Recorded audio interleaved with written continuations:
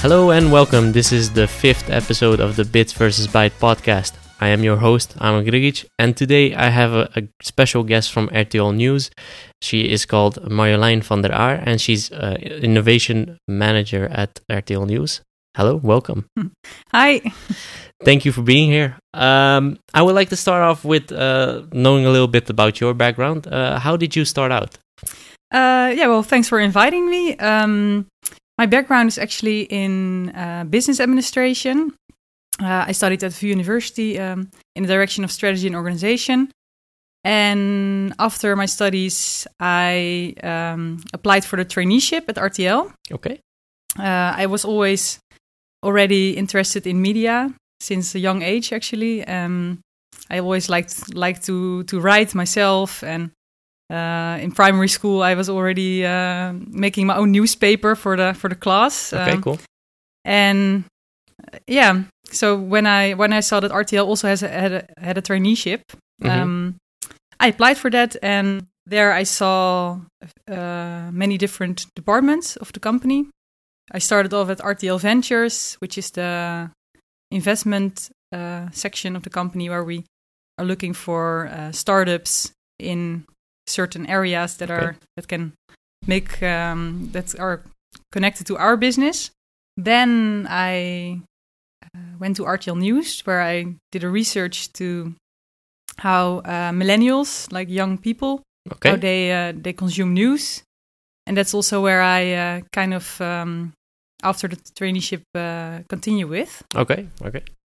And you said you had an interest in media from a young age. Why did you go into business administration and not into journalism in that sense? Because I could imagine that if you like writing and stuff like that you would go into journalism and not into business administration. What's the idea behind that?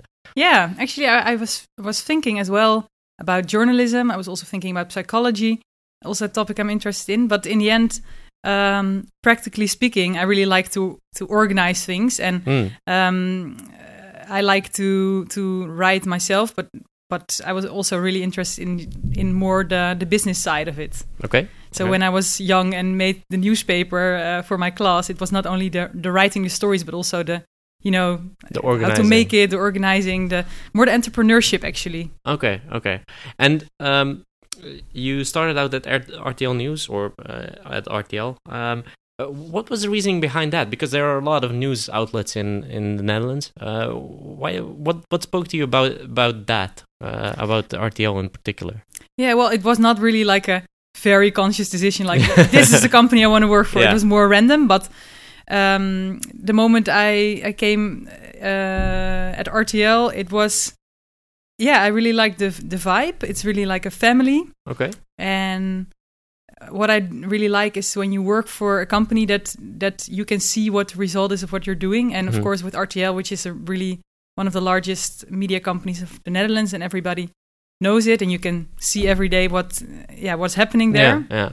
That's what I really what you enjoyed. Yeah. And also because first of all, you think RTL, that's a television company. Many people, even my friends, were asking so you're going to play a role in Goede Tijden, Slechte Tijden? Yeah. I was like, no, RTL is more than that. Yeah. Even people say you work for RTL 4, right? RTL 4, right? Because they don't really know that RTL is really more than that. And what really surprised me when I entered the first time, was that it's so diverse and there's so much more going on than only the TV channels. Yeah, because RTL is a big company, right? I mean, they're in, I don't know in how many countries they are, but... that's... RTL Group is a large company in many countries. I'm working for the Dutch RTL, and we don't have that much to do with other countries. Of course, we sometimes work together, but in general, I'm just focusing on the Dutch market. Yeah. Because it's very local, the media. Yeah, so you can basically see the Dutch RTL as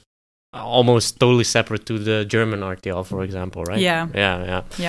And in your role as an innovation manager, what kind of innovations did you implement in particular since you started?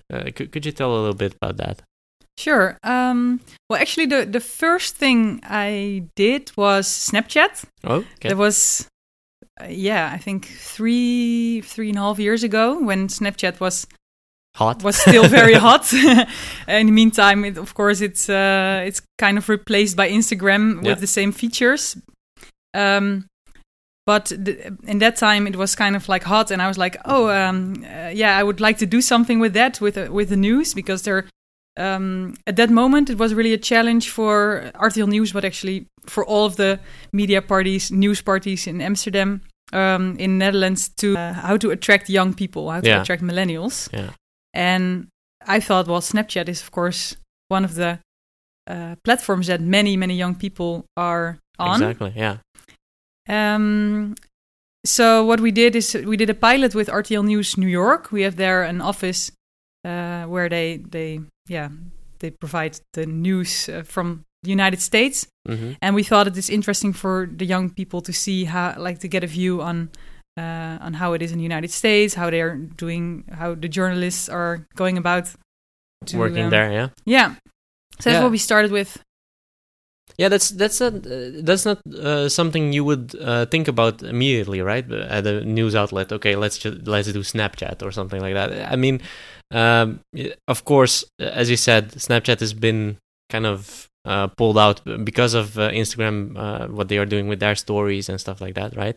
Yeah. So, other than that, what other innovations were there that you were looking at? Because this is a step into a realm that wasn't there before for a news outlet. Yeah.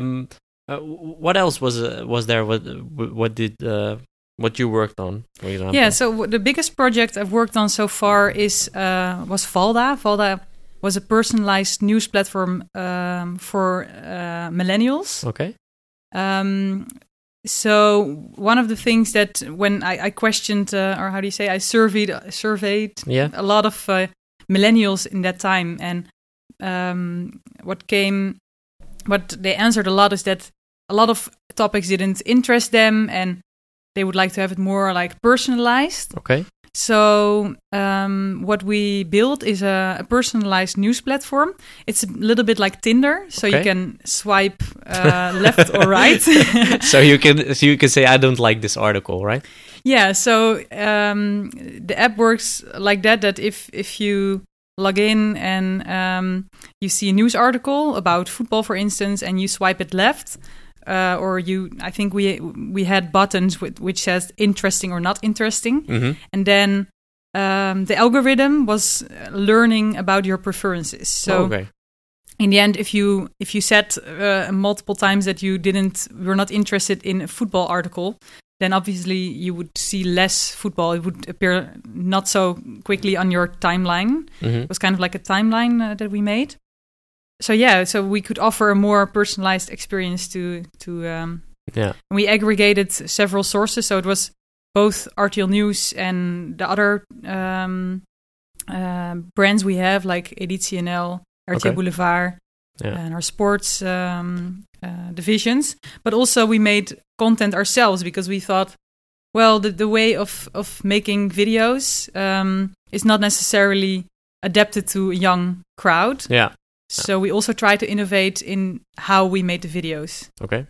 Yeah. So looking at because you're talking about the millennials a lot. Is there a way you guys measure what kind of groups are consuming your news? Is there a way that you're doing that right now? Because I can imagine that the news, to a lot of people, the news sounds like something really old people do. And really old people listen to the news and watch television, see the news on TV. Yeah. Is there a way you guys measure that in a sense that you can see, okay, we have a lot more people from a younger age group that are consuming our news? Do you measure that at all? Yeah, we definitely measure that kind of things. We do we do research to our like the people that are consuming our news with tools like Google Analytics. But I think there is still a lot to gain. I think that's something that we can improve a lot. Because we are working now with how to identify whether people are just flybys, like they just come to our website, for example, when they click on something on Facebook, and then they read the article and they're gone again. Mm-hmm. But also, and then the next step is like more regular visitors. And then in the end, of course, the last step is to become a fan, to actually be like a loyal consumer of our news. Yeah. So that's more where we focus on at the moment than the different specific age groups. Yeah. In general, like we focus on. We don't focus only on young people. That's just something that a few years back we were really worried about because we saw like, young people are running away from television. Literally, we could see the charts like decreasing so fast. So we're thinking like many, the same with newspapers actually. So all the news brands of the Netherlands were thinking like, okay, how can we engage a young crowd? And now at this moment, actually, we kind of found out that although they have different interests, in the end, you can be like, we're going to make it very popular, like with all these funny images and animation and stuff. Yeah. But in the end, they also just want to know the news. That sounds a bit... but they want to maybe consume it in a different way, in the sense that they want to have it faster or whatever, right? So that's that counts for everyone. Everybody. Okay, yeah. That's interesting to see, because a lot of people, when they talk about millennials, they're like, okay, they want everything really fast and they want it now, and they don't want to spend a lot of time on it. But actually, it applies to a lot of people, right? It doesn't only apply to millennials, right? Yeah, I think, of course, there are certain things that distinguish certain generations from others, but in the end, it's also a bit difficult to really generalize about everyone, because you also see now that it is the millennials that are now also doing like detox from social media, and they make piles of their mobile phones when they are with friends, and so you also see that there's a trend to more like quality, slow journalism, like The Correspondent, and and long form things like long form articles. And looking at the articles, because there are some innovations in the world talking about things like fake news. So there are things like fake news. So what are there kind of innovations or anything that you have explored or implemented to reduce that risk at RTL Nieuws? So of fake news. Could you tell a little bit about that? Yeah. Well, I think there is a difference between like bad journalism and fake news. Where fake news is really like people or organizations that want to deliberately publish articles that are fake to get a lot of views and a lot of money. Whereas, of course, in like if sources are not checked well, then fake news can be spread also through traditional news organizations or all news organizations. So what we do against it is not anything like technologically, but it is we have to do our job well. Well, not me in particular, but the editors, the journalists and the journalists. And we do that continuously. Like we focus a lot on keeping each other on our toes and educating the editors continuously to check sources. And of course, that's what we have to do. That's our job. The job of journalists is to check sources and to provide correct information. So, what we do against fake news is just doing our job the best we can. Yeah, and especially in the journalism part. Yeah. And looking at the mediums, because we talked a little bit about the mediums that you guys use. So, for example, you mentioned Snapchat, but you're probably in other channels as well. What do you think will be one of the most important ones in the near and distant future? Although television, of course, is decreasing a lot, it's like still every day, almost 1 million people are watching our news at 7:30. So it will continue to be important. But of course, we're focusing a lot on all our digital activities. Our own platforms are, of course, they will stay important. Next week, we're actually launching our new website and app. Okay, cool.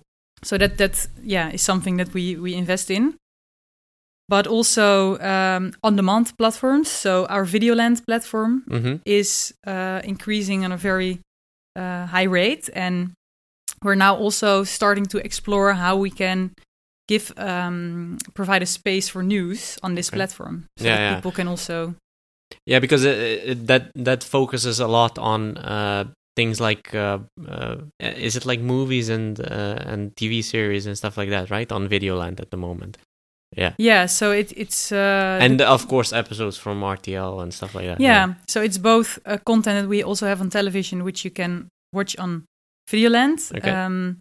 Actually, it's going to be our platform for all the TV content, but also, of course, a lot of different TV series and movies and everything. Yeah, news is also something that we. Yeah, you can also put that on there, right? I mean, that would be one central place for everything then at the moment. Exactly. Yeah, and I've seen an article of yours on LinkedIn. It was about implementing voice in your organization as well. You did that project, right? So the whole voice implementation and stuff like that. Could you tell a little bit about that? How that came about and what you guys did there? Sure.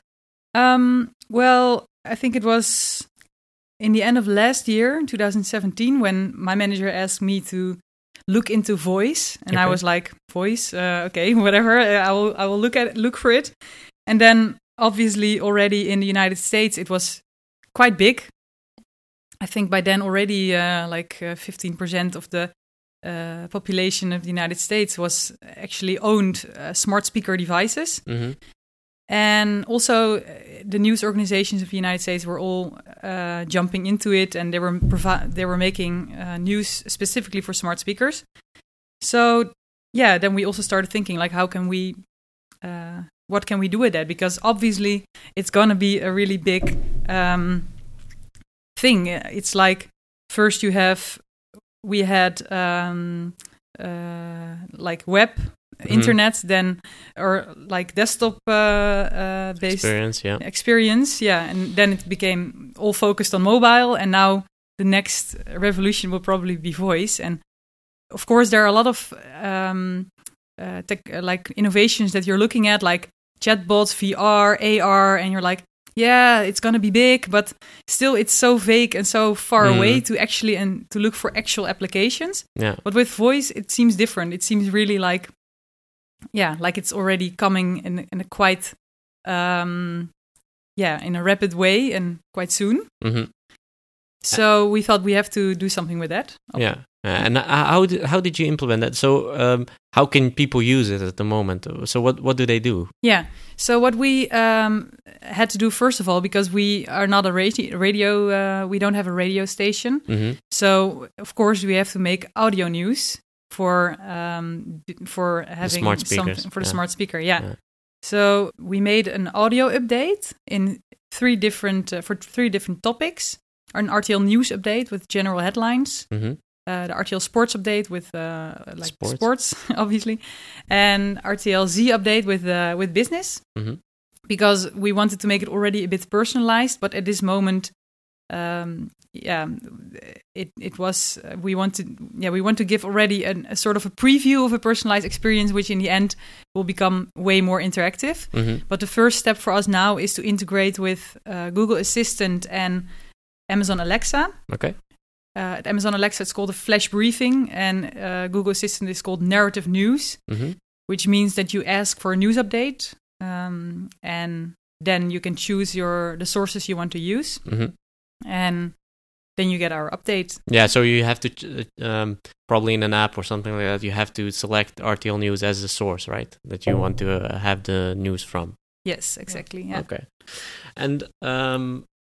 You mentioned some other topics as well, which are probably interesting. But I think it's hard to find an application for something like AR, augmented reality for news. I don't see. I was also thinking about that while we were talking. How you would kind of implement that? Well, actually, there was, I think, last year or the year before we did. We worked together with. The University of Twente, which is a technical university, and the students there, they had a case for RTL to think of applications of VR or AR. Okay. And one of the things they thought of, which was quite interesting, is sort of an AR app, where you can see different news events happening on the location where you are. So, for example, you are at some place where somebody was shot, for example, and you are there and you get like a push notification, and you can see in your app, you can kind of that's see... creepy. Okay, that sounds maybe not the best example. No, okay, but I can see that one, yeah. So you can actually see like, oh, well, here it happened, and you can see information, but you're actually on the place, on the spot it happened. Yeah.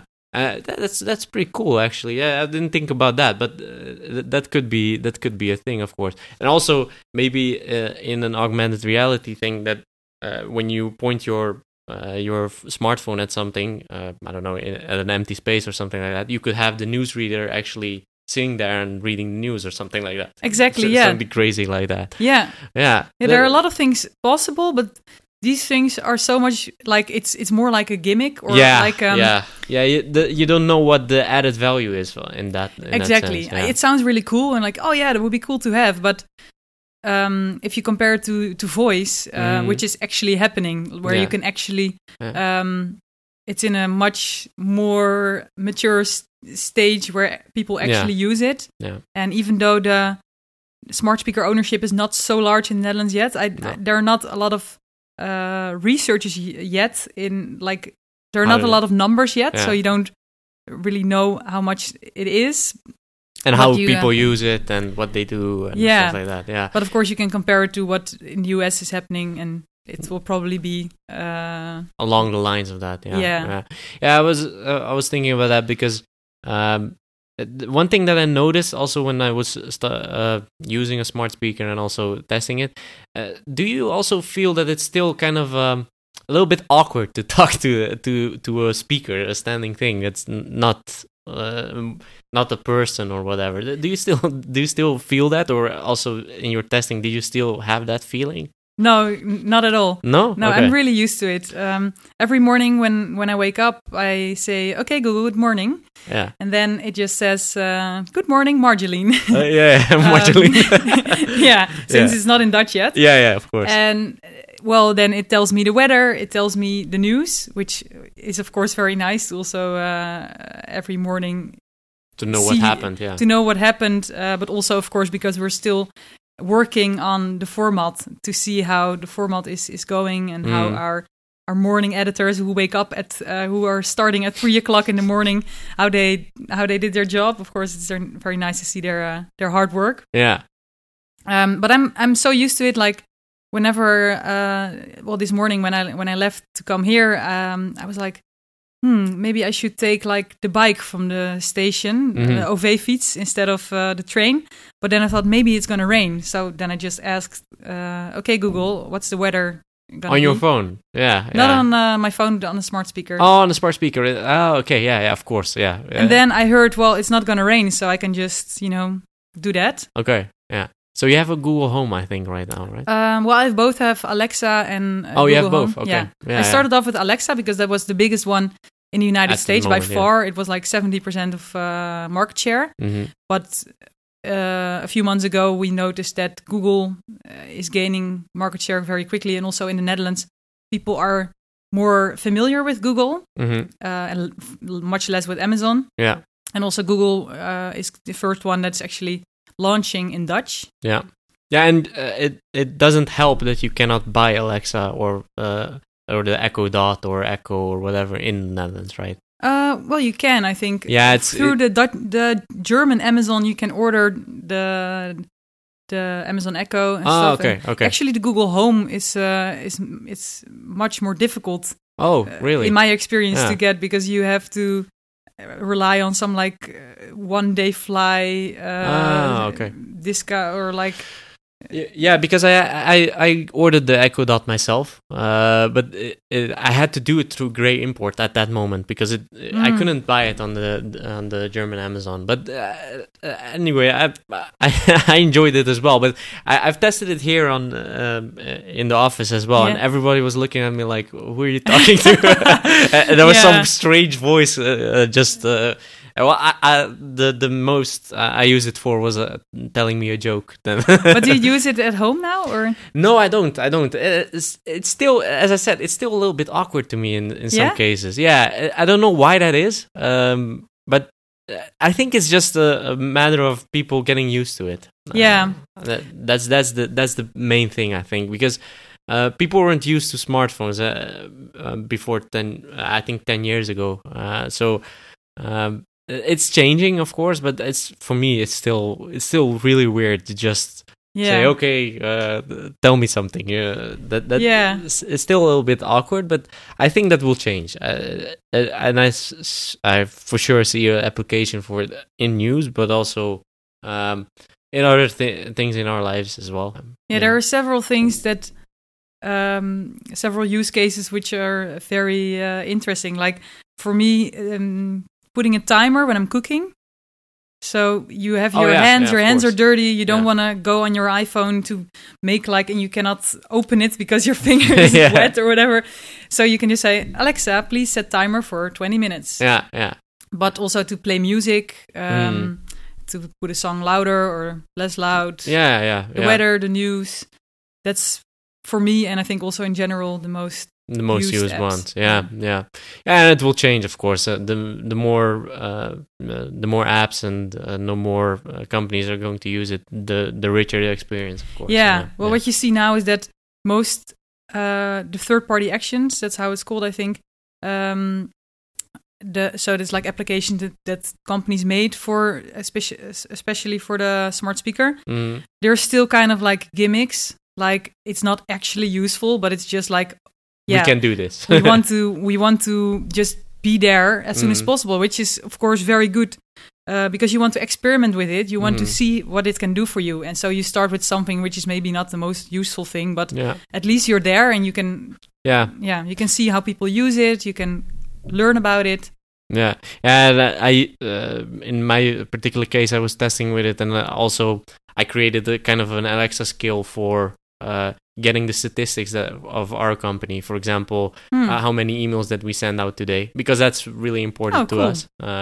So things like that, or are there some jobs that have to run every night? Did they run okay? And it will just say, okay, everything went okay, or there were 10 jobs that had an error or whatever. Okay, So cool. that were the things that I was experimenting with, which were pretty easy actually to implement. So as I said, there is also an application for it in the office as well, not at home. That's great. Yeah.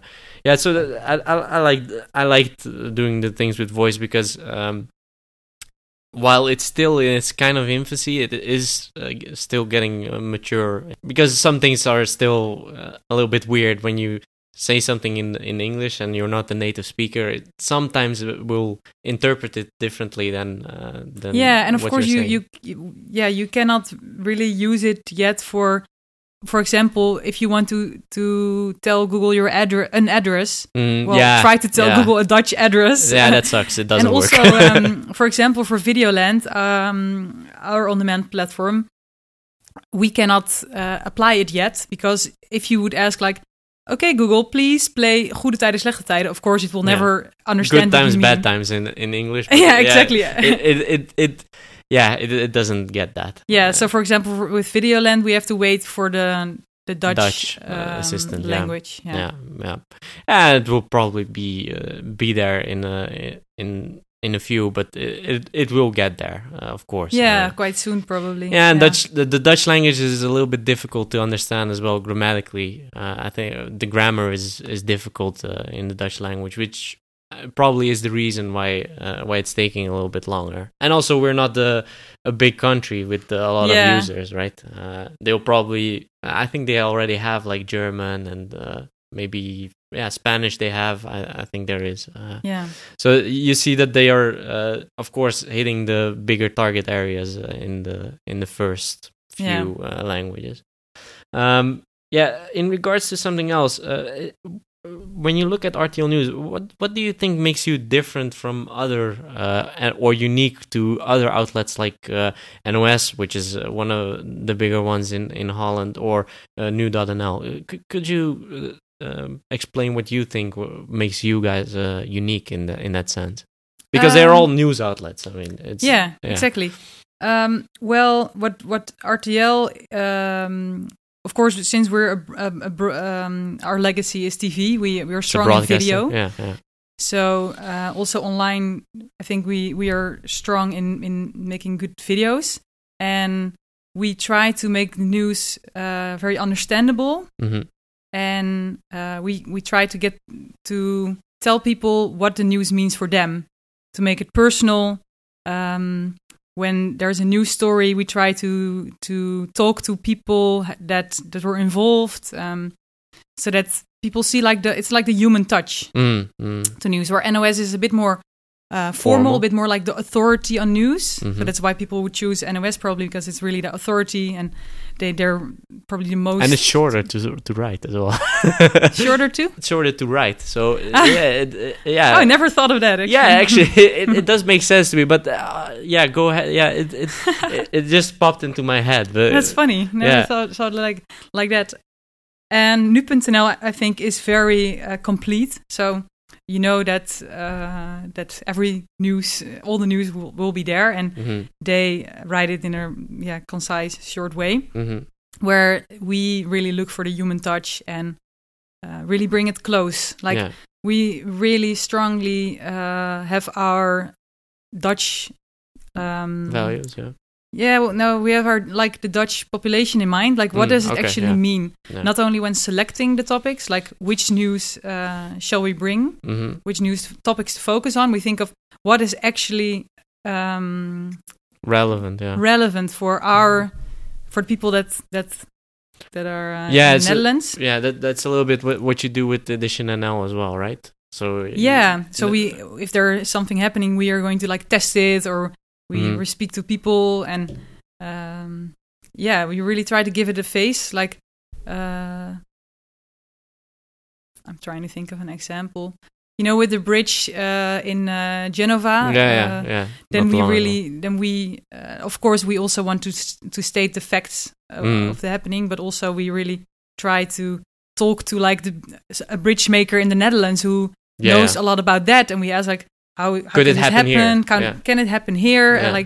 A lot of people will be worried now, well, there's a big bridge as well here, and I drive over the bridge every day. And then we really try to see what does it mean for people here. Yeah, I can understand that. The thing is that you kind of make it personal as well, and I do see that at NOS as well. But I was thinking, do you see them as competitors in the space of as a news outlet? Do you see that as really they are the one to beat or whatever? Do you view it like that, or is it different in your opinion? Well, yes and no. Of course we are competitors because we both want the attention of the Dutch population to view our news. But in a bigger picture, actually, we are all competing against bigger parties, bigger of course. Companies, Facebook and Google, who are it's not only the discussion anymore if people go to if they watch RTL or NPO, or if they look at nu.nl or NOS, but also are people going to news websites at all because they just look on Facebook, and instead of going to and typing in RTL Nieuws.nl or nu.nl, they just see the news on their Facebook timeline. So Facebook and Google are becoming news outlets essentially as well, right? So and of course Facebook has gotten some slack because of the fake news things and stuff like that. But they are becoming news outlets for a lot of people. Yeah, for the bigger picture, it's something very interesting and of course scary also, as well, because we used to be more independent news outlets, and now we are kind of getting more and more dependent on these publishing platforms. Yeah. And it's almost as if we're only the content. Is it going to be like that? We're only going to be the content delivery content providers of these platforms. Yeah. So of course we would still like to have our own platforms where. But yeah, that's a bigger strategic discussion that we are facing. Course. And that's an interesting discussion as well. I think that it's weird how that's changing. That you were the primary source of you or another news outlet was the primary source of news, and then it just changes to okay, you're also a content supplier to a bigger platform that's publishing it, right? So it's interesting to see that we have to share our revenues with these kind of platforms rather than having our own platforms. We now provide it on other platforms where we kind of have to share it. And this is a question I was really wondering about, is that if you could change something within RTL News and there was no kind of budget restriction, what would you think that would be? What would that single project be? Well, a single project, I don't know. I'm really more looking at the bigger picture. Okay, and sure. Yeah. I would like to have that. You know that at Google the employees get playtime. Okay. So 20% of their time is actually time that people can work on their own projects. Mm-hmm. That would be something that I would love if all the editors, but also the tech people and the marketing people, everyone who works for RTL News, that they can spend a certain amount of their time on new projects, experimenting, be more creative. Because, of course, there's a lot of pressure on always being on top of the news. So people don't have time to... Yeah, it doesn't stop. That's the only thing that's in your business, which is the news doesn't stop. It's not like it's going to say, okay, you have your 20% time today. Exactly. So if you have a shift, then you just have to be on top of the news all the time. And it would be so lovely if people would have more time to experiment, and if there would be more dedicated resources to actually to develop new innovations. In kind of like a news lab. Yeah. So all the employees would have a certain amount of time, and they can share their knowledge. They can work on certain projects to develop new formats, develop new technological ideas. Yeah, and that actually it's funny you say that. We started that not too long ago. So really? with our developers as well. It's important not only for the well-being of the developers. It gives them also kind of a motivation to do something that is not in the daily in the things that they do daily. So, for example, we tested some things with blockchain not too long ago, just to see how that works and because everyone is talking about it, right? Yeah. Everybody's talking about it, but there are not that many real world applications for it yet.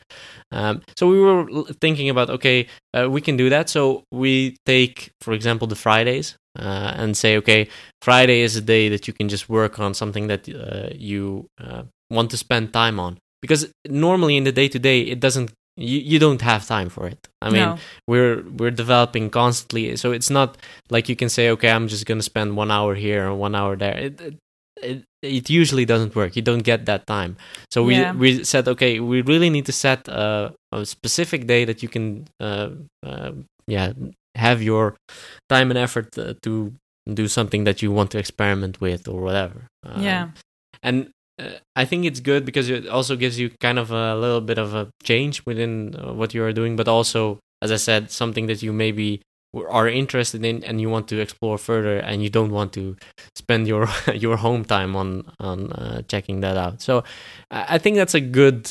I think it's a good system to get that that experimentation going and all those kinds of innovations. Yeah, I would love a lot of companies to do that because and it's also not everybody. Some people might more like to just work in a certain structure, but I think a lot of people would actually like to do it, and it would give them a huge motivation for their job motivation that you probably know as doing a lot of research to employee Tevredenheid. The satisfaction in employees is the dependent on things like this. Of course, there are a lot of things that can contribute to that, team building and stuff like that. And this is also kind of a team building, especially if for example, developers work together on a particular project that's not the project that they work on a day-to-day basis. So it does contribute a lot. And to wrap it up a little bit, I have just one more question for you. So we talked a little bit about the projects that you did within RTL. What would you say is the one that you're most proud of since you started? Well, I think developing the personalized news platform, Valda. That was really a very cool project where we worked with 12 really motivated, talented people with like a multidisciplinary team. With both developers, designers, marketeers, journalists, to really make a new experience for young people. And so that was something that I'm the most proud of. With 12 people, so that's not a really big team, right? It's okay. No, it was a very small team. It was really like a startup, I learned so much from that because, and I also think that's so good that a company like RTL, like quite big corporation, gives the chance to. I was also young when I started. I was probably like 26 when I started and led the team. So they gave resources to a young team to do this. I think in the end, actually, Valda was stopped, and we took the lessons from it to implement in our news organization. But I think that these kinds of projects are very, very important, and it was just a crazy time to kind of be an intrapreneur actually, an entrepreneur within the company. And we were kind of like with the attitude of better ask for forgiveness and permission and just do everything like the metaphor of the little speedboat that with the big tanker. Tanker? Is that an English word? Yeah, it is. So that was really an awesome time. Cool. Okay, I would like to thank you for your time and thank you for being here. And for the people that are listening, you can follow Bits vs. Bytes on Instagram, Twitter, and on SoundCloud. It's all Bits vs. Bytes. Also, you can find this episode on bitsversusbytes.com or bitsvsbytes.com. And I would thank you for your time, and until next time.